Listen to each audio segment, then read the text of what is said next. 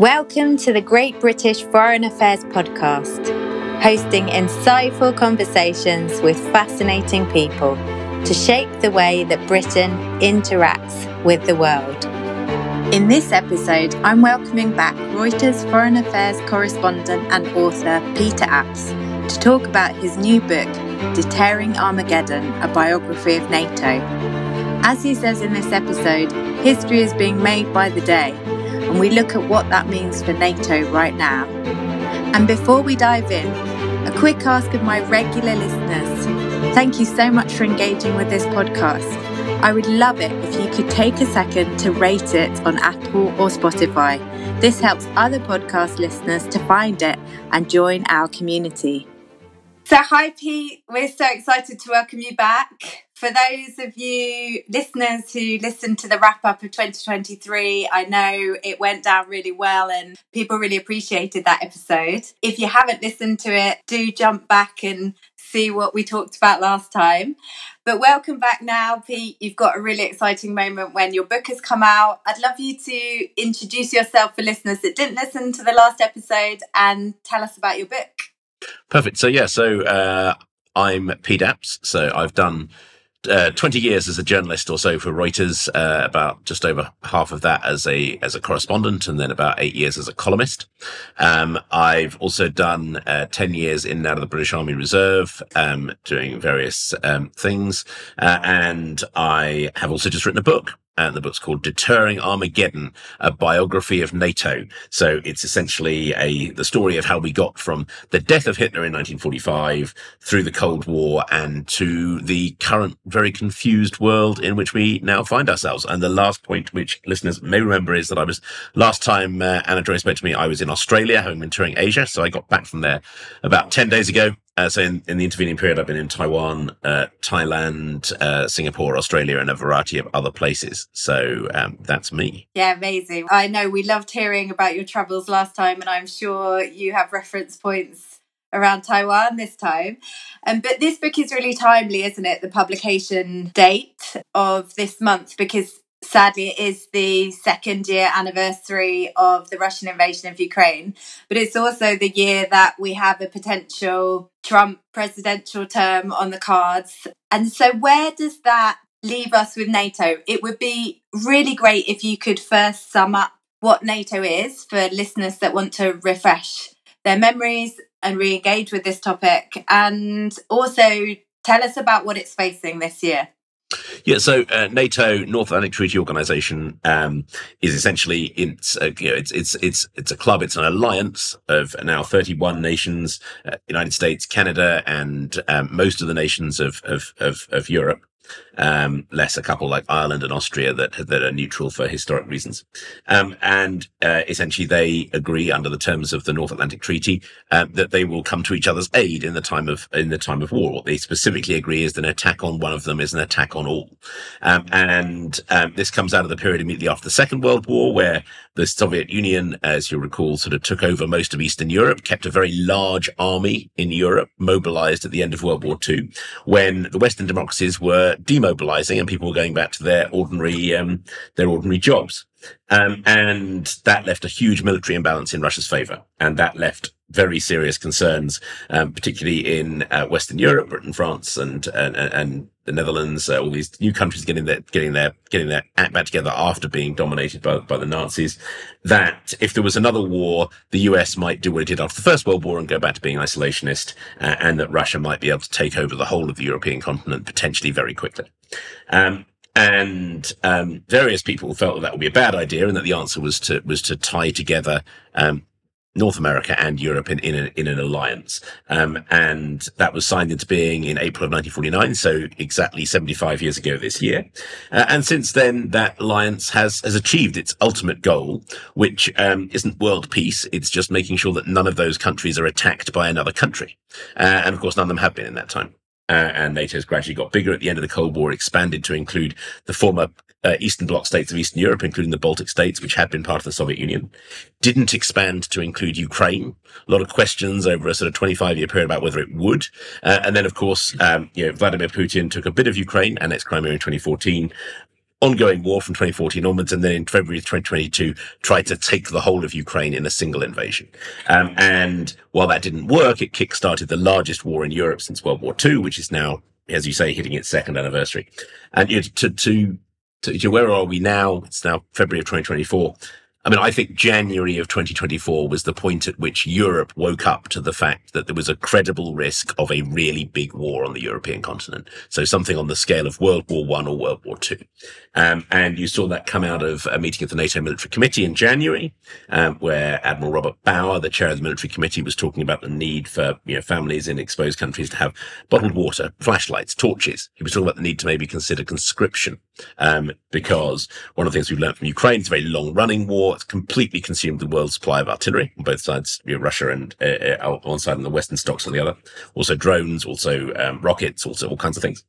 And it's also, forced the Ukrainians to conscript their male menfolk to fight in a way that was very familiar to us in the 20th century, but felt completely alien in the 21st. And the various other people have made similar comments since then, including the British Chief of the General Staff, Sir Patrick Sanders. There's a real kind of sort of cognitive dissonance moment where people are going sort of, wait a second, where are we? Is this like the Cold War again? Are we in 1913 where we're about to go and have to, sit in a ditch and bayonet people who wear a different uniform? And of course, it's none of those things. We're in a very different situation. And we're in a very different situation for a variety of reasons. As you say, Trump may return to the White House, but whether he does or not, the US is now heavily focused on Asia. And that means for the first time since 1945, where the United States was the dominant player in European security, that's not something we can count on anymore. And what you're currently seeing is quite a lot of a sort of complicated psychodrama playing out on a day-to-day basis. Today, Olaf Scholz, German Chancellor, called on America to do more to support Ukraine. That's produced a pretty negative response in Washington. I was just talking to someone who may well be in the Trump administration, this European criticism is almost designed to get our backs up. So we're in a real moment where history is being made by the day. We're looking forward to an era that suddenly looks a lot more unpredictable than we thought it was. And obviously, there's an element of which this book, which is essentially a prelude to where we are now, looks back at how we got through those periods in the past and a bit forward as to what might happen next. Yeah, as you say, it's developing pretty quickly, isn't it? You and me sat here in December and had a conversation, and we were touching on conscription and obviously talking about how the Asian context affects the European context, but we're actually saying some quite different things today. It's an evolution, but it's quite quick now. Yeah, so I think what's happened here is that the Russians had a much better second half of 2024 in Ukraine than people anticipated. And they did that primarily because they've been much more effective than we expected them to be at turning their economy towards a war economy. So according to UK Defence Intelligence, they're now producing about 100 main battle tanks a month. They're losing about 11 a week, which means that they're building more tanks than they're losing. Probably means that they're safeguarding them up for another offensive sometime during the summer. Now, to put that in context, Britain is going to recondition 150 of its Challenger 2s to turn them into Challenger 3s, and it's going to do it by 2028 or 2030.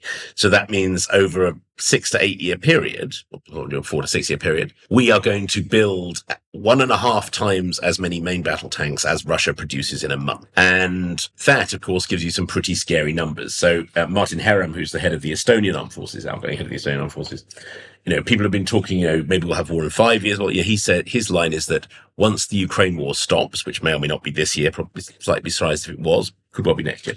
It might only take Russia a year to rearm to the point that it could attack a NATO state. That doesn't mean it will immediately, but there are probably limits to how long the Russians can maintain that war economy. So, that's a pretty sort of sit-up moment. We don't really have, the Eastern European nations are thinking deep thoughts about conscription, but even in Poland, it's unpopular. The Germans are definitely thinking about conscription. The Germans do have the ability to conscript large numbers of people, and they have the ability to outbuild the Russians when it comes to tanks, probably. Or at least they can certainly give it a very good shot. But, this is pretty alarming stuff. And there are lots of questions about where the US sits. There are some fairly fundamental questions about where Britain sits. We have a professional military. We've never really liked going down the conscription route, except during the two world wars.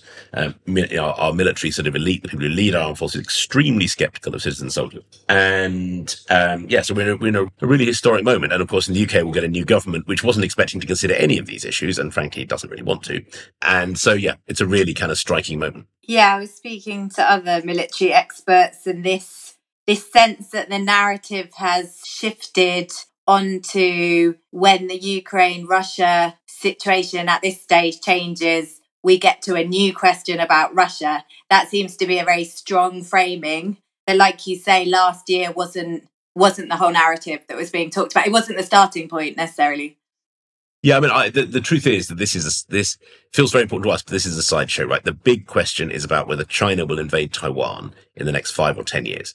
And my personal view is that I would be, let's take another step back. So the Taiwanese think that they probably have until the 2030s, and the Taiwanese think they have until the 2030s because the Chinese just fired all their top generals because their military wasn't in as good shape as they thought it was going to be. And the Chinese now have a new defense minister. And what was the first thing that new defense minister said? He doubled down on support for Russia and Ukraine.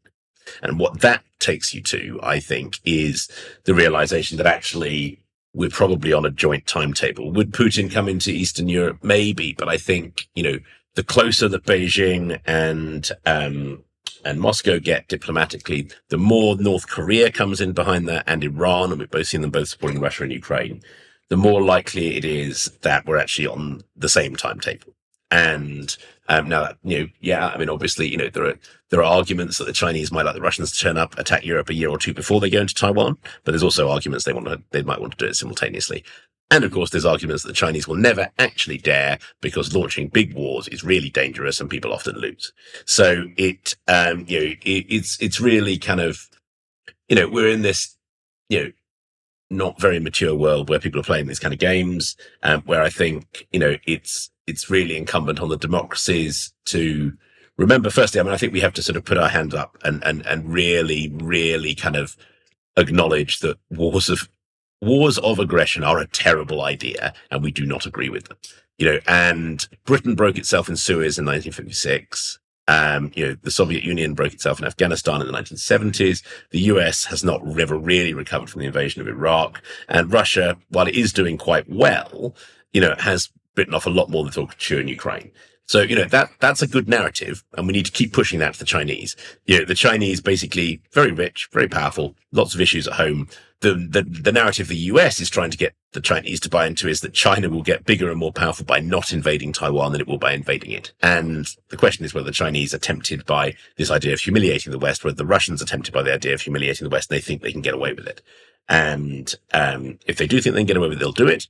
And if they do it, then we'll open a can of worms, as the Russians did with the invasion of Ukraine, where they will try and do stuff and present it as a fait accompli, and we have to decide what we do over that. And obviously, that is those are really tough decisions. But even a limited war will wreck a bunch of people's lives, and a long-running war, is obviously even more all-consuming. And what's interesting about this, as we touched on this actually in a recent podcast on China, is that actually the UK and the US are obviously in very different positions when you look at Europe and Asia geographically, and their historical relationships are different. And that's an interesting thing for the UK, because the UK has to really get its head round when it's together with the US and when it does something different, right? Yeah, so I think it's worth understanding in Asia, the UK was totally, catastrophically and probably permanently humiliated in 1941, when we lost Malaya, Singapore, Hong Kong in very quick succession. The idea that that Brits in particular knew what they were doing in international affairs, military affairs, and so forth was comprehensively broken in about 6 weeks by the Imperial Japanese military. And actually, if you talk to people, that is still remembered. Now, the US is in a very different situation. It won managed to hold the Korean War to a standstill. It defeated Japan in 1941, and notwithstanding the engagement of British troops in defeating Japan, no one thinks it was us that defeated them. But the US fought an Asian peer competitor and won in 1945. So, that's a very different sort of situation. And, China would definitely like to think it could defeat the US, but there's also this memory that actually that might go very badly wrong. They might end up fighting everybody and they might end up in the same position the Japanese were in 1945. So that is, Britain in Europe is also in a different position because we've quit the European Union. It's pretty clear, so for example, the big NATO air and naval exercises last year, organized primarily by the US, were German led. And they were German led for a reason. Germany is the economic powerhouse of Europe. It's just closer to the Russians than France or Britain. It has reserves of population. It has huge industrial strength. So the question of to what extent Germany sets up to lead Europe in the absence of the United States is quite high. France is obviously in a bit of a different situation, but it's a lot further west. We aren't in mainland Europe. Everyone knows we're not in mainland Europe. Everyone slightly suspects that we might let mainland Europe get overrun and then just sort of sit on our own in splendid isolation as we did in 1940. So, we have very different kind of backgrounds there. If you talk to young people in mainland Europe, and there's been some really interesting focus group work on this, they'll sometimes say they don't want to be conscripted by their national governments, but they might be more open to an EU-wide conscription. Now, an EU-wide conscription is obviously something the UK would not be involved in. We've left under Brexit. I think being conscripted into an EU army would be incredibly unpopular in the UK, even amongst people who like the idea of rejoining the sort of European Union as it exists at the moment. And that sort of begs the question as to whether, where the UK stands. I was talking to ex-British Army officer last night, and she was, well, maybe the only thing we have to offer is leadership. And I'm afraid if the only thing you have to offer is leadership, then as a general rule of thumb, no one wants you to lead. So that's not quite true. We do have, there are points in which Britain might be very important. But I think this is really about Europe stepping up. And as to whether Britain is in Europe in that kind of calculus is a really big question. Yeah, that's interesting. So the UK, in terms of how its position within NATO and the positions it takes on the different issues that are discussed and come up, that's really crucial for the UK. I think over the next 25 years, we will decide whether we want to become a sort of Switzerland or Singapore. So, we'll actually get back into, that we're not going to be an adversary to China. We're maybe not going to be an adversary to Russia. We're maybe going to, be a sort of quasi-amoral, neutral state that profits off the rest of the world, which is what a lot of countries in the world are doing. It's what the Sri Lankans are doing. It's what quite a lot of countries in Southeast Asia are trying to do. Switzerland's obviously done it for a long time. Or whether we believe that we have a dog in the fight in mainland Europe and we're going to sort of play up as one of the big three alongside the French and the Germans. And I think it's very unlikely that we'll make a formal decision on that. I can't imagine any political party really running on either of those positions. But over time, that is the sort of binary choice that the UK faces. And, and it also may or may not have a choice, right? Because actually, if the world goes in a certain sort of negative direction, we'll have to make some choices. But I think that is the, and again, militarily, we like having a small military, but don't like having a conscript military. If we want to have a professional military and everyone else goes down the conscript route, then, that, again, maybe we do some Middle East stuff. We might bomb the Houthis occasionally, but our role in the defense of Eastern Europe would not be as great as those that have the mass of industrial strength and people. So I think there are some really interesting questions that I don't think we'll ever discuss over the next 25 years. And then we'll look back and realize we've made that choice. Yeah, I'm glad you just mentioned the Houthis, actually, because that's something else that's happened since we chatted. And I wanted to get your take on that because it was an interesting decision of the UK to be part of those US-led strikes. We were a small part of it, but we've obviously made a decision to be part of it, whereas France didn't. And I was interested just to get your take on why did the UK, do you think, decide to be part of those strikes? Well, so I think, to be blunt, I think the fact that the UK and France tells you a lot about how the UK and France are different, right? Firstly, if we didn't want to be part of it, we could be part of it, then there's not a lot of point in having any of the military kit that either of our major parties have bought over the last 30 to 50 years. Because we have an expeditionary military that is fine for sort of flying missions over the Middle East and dropping bombs on people. And we have a very small number of escort warships, not enough to do anything on our own, really, but enough to sit alongside the US, and the US likes not doing things on its own, and so it made a lot of sense for us to do it. France, in contrast, very closely cooperating with the Americans, but not part of their sort of joint mission, not getting involved in joint bombing, and escorting its own merchant ships the length of the Red Sea, which coincidentally are being attacked rather less than other people, than, those with links to the UK and Britain, which isn't very surprising because the French aren't doing the bombing. So they both speak quite deeply to the approach. France runs a much more independent foreign policy than we do. They don't like the idea of being a subcontractor for anybody else. If you look at their foreign policy vis-a-vis China, it's not anyone else's foreign policy. They will put ships through the Taiwan Strait. They'll do deals with Xi Jinping, but they'll do their own thing. And they don't see themselves as being sort of, hamstrung by anyone else. They do. We, on the other hand, have been a sort of subcontractor for the US for a very long time. That's, one of the key things. I'm very put in I remember watching David Richards when he was chief of the defense staff in Washington, start of the Cameron government. And his sort of pitch at a think tank event was, we, the Brits, have lots of great kit and you'll like borrowing it, because that's what our strategic main effort is to buy US willingness by having great kit that you can use alongside your own forces. And, no other European country would approach defense like that. And, so I don't think it's that surprising we made that decision. I don't know that, one of the issues at the moment is the UK would love to sort of say, well, we're going to do stuff alongside the US in Asia. The Americans are being very clear. They don't want us there. They want us in Europe and the Middle East. And I think there's a bit of a tension there between what Britain's sort of global ambitions want to be seen as a global power and the fact that we don't really have the clout to do that anymore. Yeah, that's interesting. I wondered whether being part of the Houthi strikes was partly to do with maritime power and Britain wanting to show a bit of that, or whether the trade protecting imports genuinely is a real driver. Well, we're not protecting shipping. We have one warship, which would be which if the Houthis decided to sink and there wasn't an American task force around it, they could sink in about an hour. So we're not protecting anything. We are part of an American mission where we add realistically relatively little capability, because the Americans could easily find another destroyer to fill that gap. But we mean that it's not a unilateral US mission. And that is very useful. And it keeps, it demonstrates our ability to do things. But I don't think we should pretend that any of the strikes or drones we've shot down or anything else have added anything that the US could not have done itself. Now, that's not always true with these kind of missions, but in that case it is. On the other hand, it's been important to the US to see that. And I think it's also been important to, John Healey, the Shadow Defense Secretary, was in the Cobra where these decisions were made. There's been a whole bunch of messaging that, obviously we may get a new government. That government will also have the US's back. There's a whole bunch of diplomatic stuff, but militarily the stuff we're doing is not massively relevant. Unlike the decisions that we're making in Eastern Europe, where, having tanks and so forth in the Baltic states is a much bigger deal. Yeah. It's really interesting.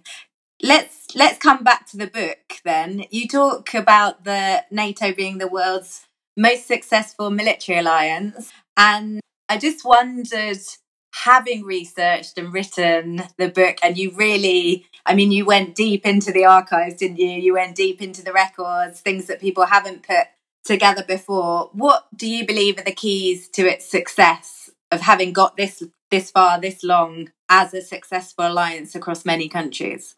So I think the first point is that people matter and decisions matter. So at any point in NATO's history, but particularly at the beginning, but also at other points, 9/11, it's been about what individuals, both people at the top, people like Dwight D. Eisenhower, the first Supreme Allied Commander of Europe, Hugh Ismay, the first NATO Secretary General, but also people quite a lot further down the pecking order, people like Jack Hickerson and Theodore Achilles, who created the alliance, mid-level State Department officials. Jack Hickerson was the head of European Affairs. These things make a real difference, and the decisions that will shape the next 25 years will be made by people like that. So, obviously Trump is going to be important. The the next Secretary General of NATO, who most people think is probably going to be former outgoing Dutch Prime Minister Mark Rutte. That how he manages that Trump, and everyone else balance is really important. The decisions that Olaf Scholz makes in Germany, the decisions that the next Labour government make here, or the next those are really important. To an extent, they shape the decisions that the potential aggressors will make. So whether Putin or whoever, if anyone running the Kremlin, any nationalist Russian leader, thinks that they can humiliate NATO diplomatically and militarily, then they will. So if we make that look easy, then they'll try and do it. And ironically, they may then bite off more than they can chew, as they did in Ukraine. And then, we're in a mess. This is what happened with the First World War, invading Belgium. What happened with the Second World War, invading Poland. So, it is a lot cheaper to deter a war than fight one. And it makes a lot more sense to do that. So I think, the second point, I think, is that, NATO is important. And I think, there's a lot of noise in Britain about being a global military that can do stuff anywhere, where NATO is one of its tasks. I would say that actually it's our core task. No one really cares what we do east of Suez. Certainly no one cares what we do in Southeast Asia. Because they were just, the level of force we can deploy there is not enough to change the price of fish. Whether we have a battalion or a brigade in Estonia, and how credible that battalion, that battle group or brigade is, that will fundamentally affect Russia's calculus as to whether it can take all of Estonia or some of Estonia or none of Estonia. The Germans and the Canadians have tripled their forces in Latvia and Lithuania, and they've done that because having boots on the ground is important, because the next attack may be a surprise attack. So having lots of forces that are ready to move is not terribly useful if the Russians have cut the road in 500 places between where our tanks are in Germany or Wiltshire and where they need to be. So, having forward deployed forces is important. And currently the UK is the weak link, I would say, in protecting the Baltic states. And that is being noticed, talked around. The Estonians make a point of not complaining about it, but everyone sort of knows it's there, and it's a big issue. The second thing is that, military credibility is important. Military credibility is about more than just tanks.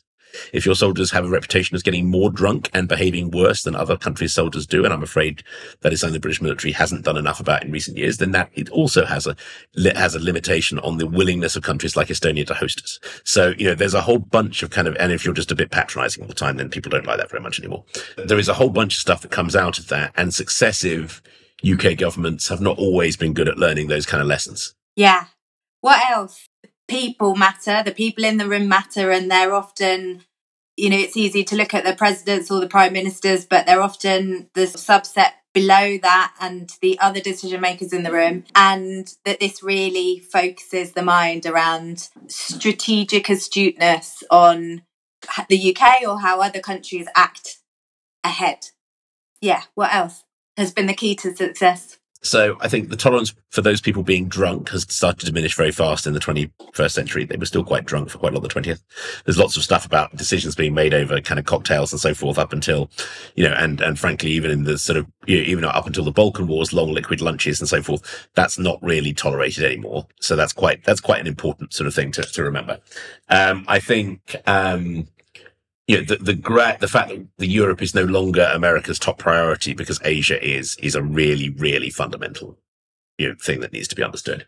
I think the fact that you can never guarantee you'll get unanimous decision making in the North Atlantic Council. And if you don't, things can get very complicated and you can lose credibility very quickly. So George Robertson, NATO Secretary General after 9/11, took a huge risk by getting the North Atlantic Council to vote to trigger Article 5 after 9/11. He got away with it. It was probably a good move.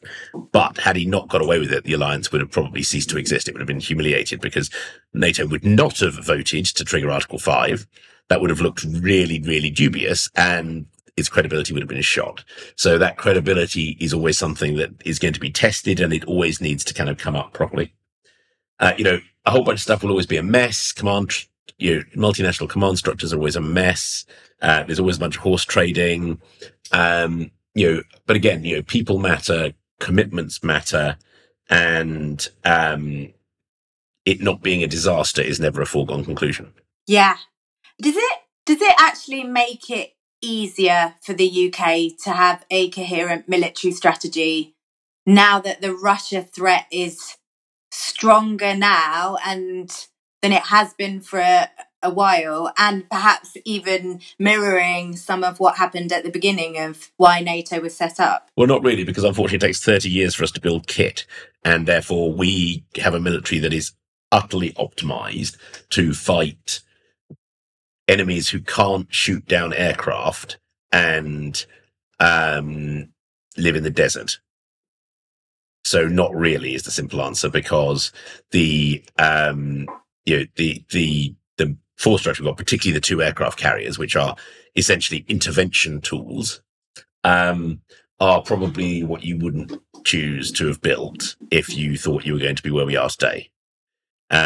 And it doesn't particularly help that they both seem to have quite dubious propeller shafts, with the result that one of them isn't getting out the door to the NATO exercise. And we'll find out in the next week whether the other one will. Yeah, so you're saying the strategy may be clear, but actually executing that strategy is extremely difficult because of the time lag on equipment. Yeah, I think it's also there's a conceptual issue, which is that Britain has always, since the end of World War II, wanted to do stuff in the rest of the world, and garrisoning what used to be West Germany, is obviously now Eastern Europe, has not felt particularly kind of sexy. It basically involves having your soldiers waiting there to see if anything goes wrong. They don't necessarily particularly enjoy that. Neither does anybody else. So, there's and also, we are not we're not Finland. We don't have a strong tradition of mass conscript service. I don't think there's that much appetite for it. You could see some interesting ideas about, gap year service, to create this sort of non-conscript based citizens army. I don't know how sort of enthusiastic people will be about those kind of ideas. And I also don't know how British society feels about sending people to die in a European war, because it's not something we've considered for a long time. We were extremely reluctant to in the 1930s. You remember the Oxford Union vote, this house would not die for king and country, about 1937 or 1938, which itself tells you that we can then change our minds pretty quickly, because actually they then all went and did many of those people did various heroic things immediately afterwards. So I think there's a lot of questions, and a lot depends on what the rest of the world kind of looks like. And then one of the things I love about your book is you really managed to find these very compelling, colourful stories, whether it's about particular moments or particular people, that help bring to life NATO's history, which of course can be difficult to digest. But I think in your book, you've just really brought to life these incredible decision moments. Are there any of those stories that you can tell listeners that you were particularly struck by? Yeah, so I mentioned earlier the importance of relatively mid-level officials. So I think my favourite bit of the book is New Year's Eve, 1947 to 1948, where Jack Hickerson, who's the head of European Affairs at the State Department, has been out drinking in Washington over lunch. And he comes back to the State Department and he strides slightly inebriated into the office of his deputy. And he tells him that I don't care if entangling alliances have been the greatest sin in American politics since George Washington. We're going to build a binding alliance. We're going to do it right now. And he basically says to Theodore Curzon, now, I've got it started. He's just come back from a meeting in London where Ernest Bevin, Great British Foreign Secretary, has sort of tried to persuade him that this alliance is a good idea. He's thought about it on the boat. He's decided that an alliance is a really good idea. And he tells his deputy that they're going to do it. And by God, they do. Over the following sort of 6 months, they cajole senators and generals, and they get Truman on side, and they get a bit of help from various foreign ministers in Europe and so forth, and they build this alliance. And they're helped massively by the Berlin blockade, which produces the Berlin airlift. So Stalin tries to squeeze West Berlin, which of course really sort of helps to make their case for them. And they write this thing, they write the North Atlantic Treaty, which we still have today. And luckily, they both gave very colourful accounts of this to the Truman presidential archive afterwards. So, the reason that I have these stories, at the risk of stating the obvious, is because people wrote them down. If they hadn't, I wouldn't have them, because a lot of the more sort of colourful ones are from the very beginnings of NATO. So, there's quite a lot of stuff. Eisenhower told his chief archivist that they needed to keep a good record of building NATO, because if it worked, then people would want to learn from it. If they didn't, then people would want to learn from it as well. So, there was a deliberate decision to capture this kind of stuff. And also a generational thing. It's actually much harder, interestingly enough, to resurrect the feeling of meetings that took place, say, during COVID, where actually there's not the same kind of records written down, even if they have been written down, they haven't been declassified yet. The whole thing has been a rather fascinating exercise in written memory and remembered memory. And it's been actually interesting quite looking at how those different eras have been different. Yeah, I'm fascinated myself by this process, right, that takes something quite visionary coming into being. There's a really interesting process of someone having quite an inspired idea, or perhaps sometimes even an idea that's quite outside the norms of that time, then passing it on and someone else, kind of those early adopters, grabbing onto it, but then often some kind of external event that suddenly shifts that idea into something that people would actually consider, and then real hard graft to try and build something with a wider group. It's fascinating. It's really interesting for us as we think about the future now, that it's going to be necessary for some people to be having vision and ideas of things that are going to be needed, right? Strategies, alliances that don't necessarily straight away get traction, but then may do because of how events evolve. So I think the other interesting thing is there's things that don't happen, right? So, as the North Atlantic Treaty was signed, Dean Acheson, who was the US Secretary of State, says, right, I think we should go for a full federal union. And what he means, so sorry, he didn't say it, it was Theodore Achilles, Atkinson's deputy, but they both agreed that it was a good idea. Full federal union, we're talking about a union of the United States, Canada, and Western Europe, into one country. And actually, of course, no one could really be bothered to do that. There wasn't any real interest in building a transatlantic superstate, and therefore it went nowhere. And actually, whereas the European Union actually did start going somewhere. And one of the interesting things is that, the mainland European politicians who had had a very different Second World War, their countries had ceased to exist. They really felt that building a supranational state was the answer. So, Konrad Adenauer, the first sort of French leadership, French foreign minister called Schuman, they really believed that tying their countries together so they can never go to war against each other and building what is the modern EU was the right thing to do. Whereas the Brits and the Americans never really, they just didn't feel that kind of historical need to do that. And so it always became just a sort of military alliance.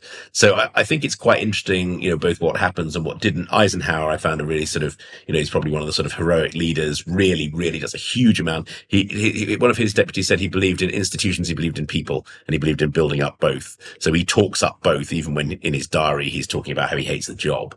And actually, comparing his public speeches and people's accounts of talking to Eisenhower with what he was actually writing in his diary is quite fascinating, because he really, he did his moping in private. And they're both, the truth is he was overly enthusiastic in public and overly negative in private. But he managed to make that division work. And if he'd said the stuff in public that he said in private, NATO would never have gone off the ground. But actually he managed to sort of thread through that. And that's also really interesting. That's very interesting. That's the personal leadership side, isn't it? Of leadership that inspires and brings people along, but how somebody manages their own internal perspectives and leadership as they go through that journey. Any other moments that particularly struck you or that we can learn from? Essentially every time there's a crisis, the same thing happens, which is the Americans send people from US intelligence to brief the North Atlantic Council and explain why something must be done. So it happens with the Berlin blockade, it happens also in the Berlin blockade, building the Berlin Wall, it happens with the Cuban Missile Crisis, it happens before the invasion of Ukraine in 2022, happens with WMD, memorably for Iraq, where the intelligence doesn't turn out to be quite as reliable as the Americans sell it. But at the Cuban Missile Crisis, which is a point where there's quite a major spy hunt taking place within NATO HQ, because it turns out they're based in Paris at the time, that Paris has been quite heavily penetrated by the KGB. The CIA briefer passes around a map showing all the Russian positions on Cuba. The map never comes back. Someone nicks it. And he notes in his report back that he didn't put anything particularly secret on it, so it's probably fine. But, those little kind of details, are kind of fascinating, and you find them sort of squirreled away in bits of archives. And, it's quite, the fact that NATO is sort of never that well run and yet simultaneously works, I think says something quite deep about the nature of bureaucracy. A more modern North Atlantic Council ambassador sort of says this is the way of things. But it's a very human story. And the truth is, it's always got that sort of element of farce to it. Obviously, never more so than under the Trump administration, but it's always there. And yet, actually, it does pull through. It pulls through the first Trump administration. It may well pull through the second. And it's always on the edge of crisis. It's always about to collapse. It never quite does. Now, that doesn't, past performance is no guarantee of future success. But, lots of previous generations, and some of these are really quite flawed characters. I mean, Henry Kissinger comes through the book quite a bit, as Richard Nixon, both of whom had a very short emotional fuse when it came to Europe. And at one stage, Nixon sort of says, "We don't have to stay, Henry." He sort of means we could pull our troops out. He's saying a bit of a sort of hissy fit and offers about the fact that he feels Americans being taken for granted in a way that, Kennedy, to be honest, wasn't that far off. And Eisenhower used to do the same sort of thing. So the same stuff that Trump talks about, with rather more expletives, has been bouncing around within the US establishment for a while. But, they knuckle through it. There's very little swearing in the book until you get to the Trump chapter, at which stage all manner of expletives suddenly start dropping all over the place. And the 2020s are completely bonkers, as the quote at the beginning of the chapter says. COVID, Ukraine, Afghanistan, a lot happens kind of back to back at that point. And that is kind of interesting. It's really quite something to write a story that starts with Churchill and ends up in the present day. And it does give you a feeling of sort of continuity. And, while the current problems are serious, they are, certainly within the realm that Eisenhower and Churchill and Pug Ismay, who'd fought in Somaliland for Camel Corps, would fit within their lived experience. And, and then you've got the question as to how today's generation can deal with that. And that does get more complicated. Today's young people are very different to the young people of 1913, young people of 1939, even the young people of the 60s. Yeah, I love that as a summary of kind of an overall overriding message that it's never quite worked, and yet it has worked. That there's been all sorts of human error, human challenges, moments that didn't quite go how people expected, a lot of bureaucracy, and yet it has survived up to now and actually meets the need of the time now in a state that it can confront it and can find a way forward. It's quite an optimistic message, I might say. Well, but it could easily have gone very wrong. So to give one example, just after the building of the Berlin Wall in 1961, so the first year of the Kennedy administration, Lawrence Norstad, who was NATO's Supreme Allied Commander at the time, said that he received 3 contradictory orders from US cabinet level leaders, which means Secretary of Defense, Secretary of State, those kind of people, all of which he felt would probably start World War III if he implemented them. So he just didn't pass any of them on. That is, now, Lawrence Norstad was a proper grown-up. He'd been Eisenhower's sort of chief air officer for most of the war. He also shows a huge amount of common sense during the Cuban Missile Crisis. But sometimes, again, General Mike Jackson, British commander in Kosovo, who chose not to try and get the Russians out of Pristina Airport with them, when ordered to attack them by a US general at the time. There's quite a lot of moments where someone has to do something not very stupid. And, so it's, this is what history is like, right? It's real people making really messy decisions without proper knowledge of where things are going. And we are entering an era which is going to be some pretty serious damned history in the next 25 years. Yeah, a rallying call for leadership and people to be involved, actually, and to take the time to look at history in order to consider the wisdom and how it helps us understand national identities, right, and decisions going forward.